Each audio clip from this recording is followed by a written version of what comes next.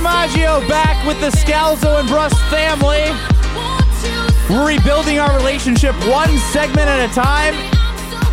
And one thing that can unite Josh DiMaggio and Ben Brust, good music. Alex Stroh in for Greg Scalzo. This is Scalzo and Brust presented by Bud Light across ESPN Wisconsin. Mentioned it before the break. Homer, who is our guy, thinks Allen Lazard is going to score. Gosh, I hope he scores. Yeah, that'd be 1,000 nice. of them would be good. Heck yeah. Gonna go. That'd be a lot. 1,000-yard season. We bring in our guy Homer. You can hear 2 to 4 on 94.5 ESPN. Homer, do you actually believe? And I know you're going to say yes, but tell me why. Well, I'm confused. Like, have you been traded? Who's been traded? Who hasn't been traded? I can't keep all this straight. So nobody was traded. Nobody was traded. Was traded? The trade of Ashton Rotman and Josh DiMaggio was nixed by the director of content. We have filed a complaint to nix the Knicks and keep Ashton. Just out of curious, who are you filing the complaint to? Don't worry about it. People above Ryan. They're putting it on the record just like you, Homer. There's nobody above Ryan. Oh, there's always somebody above somebody, except Craig Karmazin. All right, okay. So Monday it's back to where it was before? No, we're back right now, Homer. Like, Josh is behind the glass. I lost track. Okay. Haven't we all? Okay, yes, Lazard, I believe he will be because it's the one person that Aaron Rodgers believes in the most, and he's got 17 games, and it's that simple. There's no reason. The history of Aaron Rodgers is find out who he believes in most, and the person he believes in most is Randall Cobb, but he's old, he'll get hurt, and the person he believes in most that's young and can play is Allen Lazard. That's why he'll get to 1,000 yards. I was listening to Homer and Tony. What was it that he averages 1.3 yards per route? Yeah, I don't know what that was. I didn't understand that stat. I didn't look it up because the only stat I look at is yards per catch.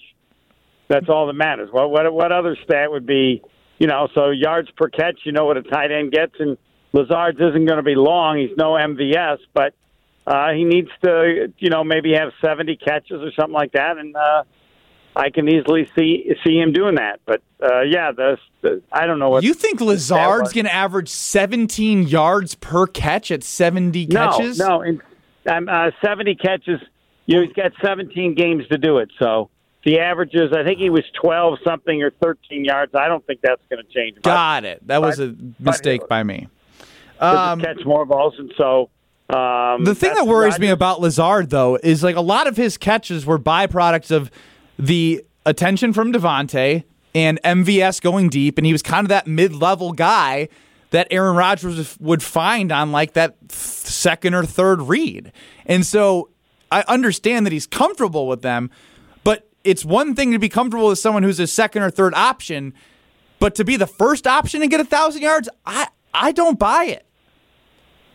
I don't think anybody's going to be the first option. I just think he'll be, with Rodgers, if he believes in you, you don't have to be that open. It's just, and so if he knows where the ball is and Rodgers believes he's going to catch it, he'll throw it to him. And as I said, as has been the case with other receivers, it's all just based on Rodgers is going to go with the people he believes in. Now, I think he'll also believe in the running backs. I think he'll throw to Aaron Jones. But in the end, he's going to throw where he's most comfortable, and I think that'll be Allen Lazard. So we'll see. I understand the questioning, but nobody's ever been around the Packers when they've had no wide receiver.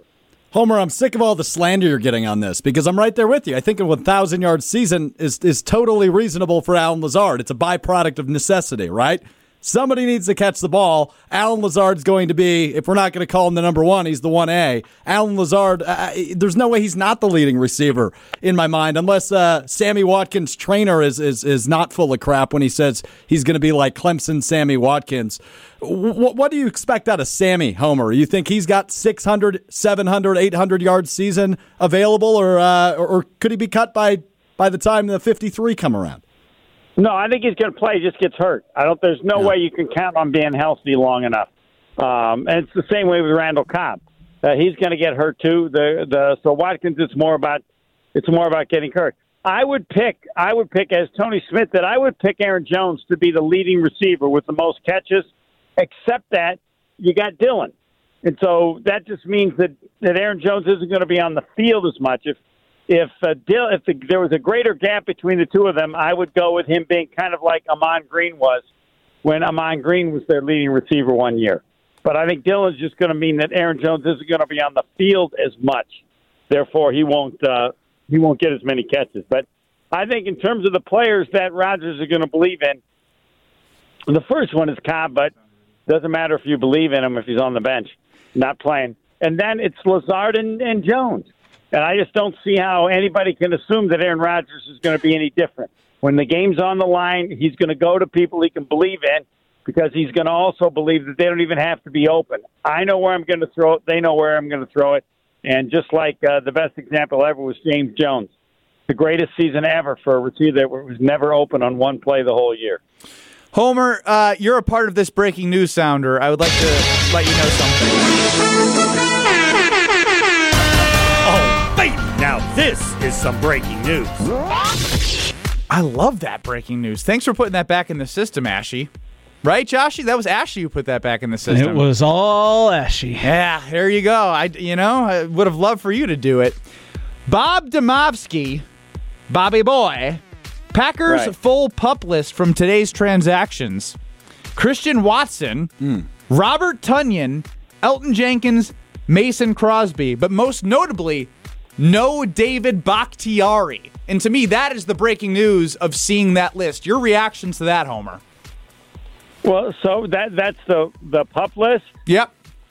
Yeah, so that means Bakhtiari's healthy, right? Yep. The players that will not play or practice during the first 6 weeks of the season. The interesting one is Watson. Yeah. Tunyon makes sense coming off of ACL. Elton Jenkins makes sense. Sure. Mason Crosby is one that I'm a little confused about as well. Josh, you confirmed that this list can be... So if you're placed on prior to training camp, you are able to come off the list at any time. There's before no limit the season? on how long. But the people put on before the season then. So once training camp starts, if you get put on the PUP, you are then have to wait until that point in the season. Correct. All right. Well, still shocking to see Christian Watson on there after they just drafted him. Yeah, and he just signed, yesterday? It took forever, but it was yesterday or 2 days ago he signed. It might have been Wednesday, but nonetheless, we haven't heard anything out of his camp that he's struggling with an injury. So that's fascinating. Yeah, I want you to get Jason Wilde on so that I can understand exactly what all this means. Not that I don't believe you. But no, I tend to agree. But what I do know, for all of you 69 fans out there, that's good news. Okay, yeah. Because he's not on the list, which was a big concern. It was literally when we were trying to figure out what we could talk about before training camp is what's David Bakhtiari's health, because he was not participating in mandatory mini camps. Are you still comfortable with this, right? Like even with his name not on the list? Yes, because the other ACL guys, in terms of Tunyon and Jenkins, right? I get that. They're on the list. I understand that, but David Bakhtiari's injury was a whole year prior to that. I need to hear from Wilde. You know what? I like it. Let's just effort Jason. Homer, anything you got for us? Because I just want to lean more into this. Well, no, I had something for Scalzo because Ron and the Keys upset. Scalzo owes him money and hasn't andied up. $66.33. I thought I was going to be able to take care of that, and then I forgot that both of you are never actually on your show together anymore. That's not true at all. Well, you just benefit from Greeny, who, by any standards, everybody's on the show a lot because he's never on it. So, Chris Carlin, Chris Canty here in for Greeny. Yes. Actually, Greeny should be in for them when he shows up. Would be the fairest way to put it. So we just miss you so much. The day's just not normal in the Scalzo, especially when Scalzo owes somebody money, and they asked me to get it for him. So you're the collector. You're Ron and the Key sent you with the baseball bat to get Greg Scalzo's money. Better be getting a cut. That tells you how bad it is or how long it must be going on. By the time you come to Homer, it's Moneybags like, Ron and the Key must have made a bad stock or crypto trade because we need 66.33. No, it means he's given up hope. When he comes to me, he's given up hope and thought it's so bad, I might as well just even ask Homer. So I thought, all right, I'll do it, and then he's not there. So, but I'm pretty comfortable that at some point in the future, unless Scalzo gets traded, like this trading thing, like anybody could be next. But give Scalzo a heads up the next time I'm on your show and he's here. I'm going after the money big time. Will do, Homer. Thanks Okay. as always, and we'll effort for Jason Wilde, not just because you want him, because I want him to. Lots of Packers news that we continue to hit on as the first PUP list has been released. Some injury updates for the Packers as they head into training camp next week. We'll hit on more Packers, and Josh DiMaggio back with the Scalzo and Brust family. Continue getting a lot of backpedaling from the Scalzo and Brust family. A lot of people who talked a lot of crap on Josh for 2 days. He called him out, and backpedaling. More Scalzo and Brust next, presented by the world's famous beer, most famous beer, Bud Light.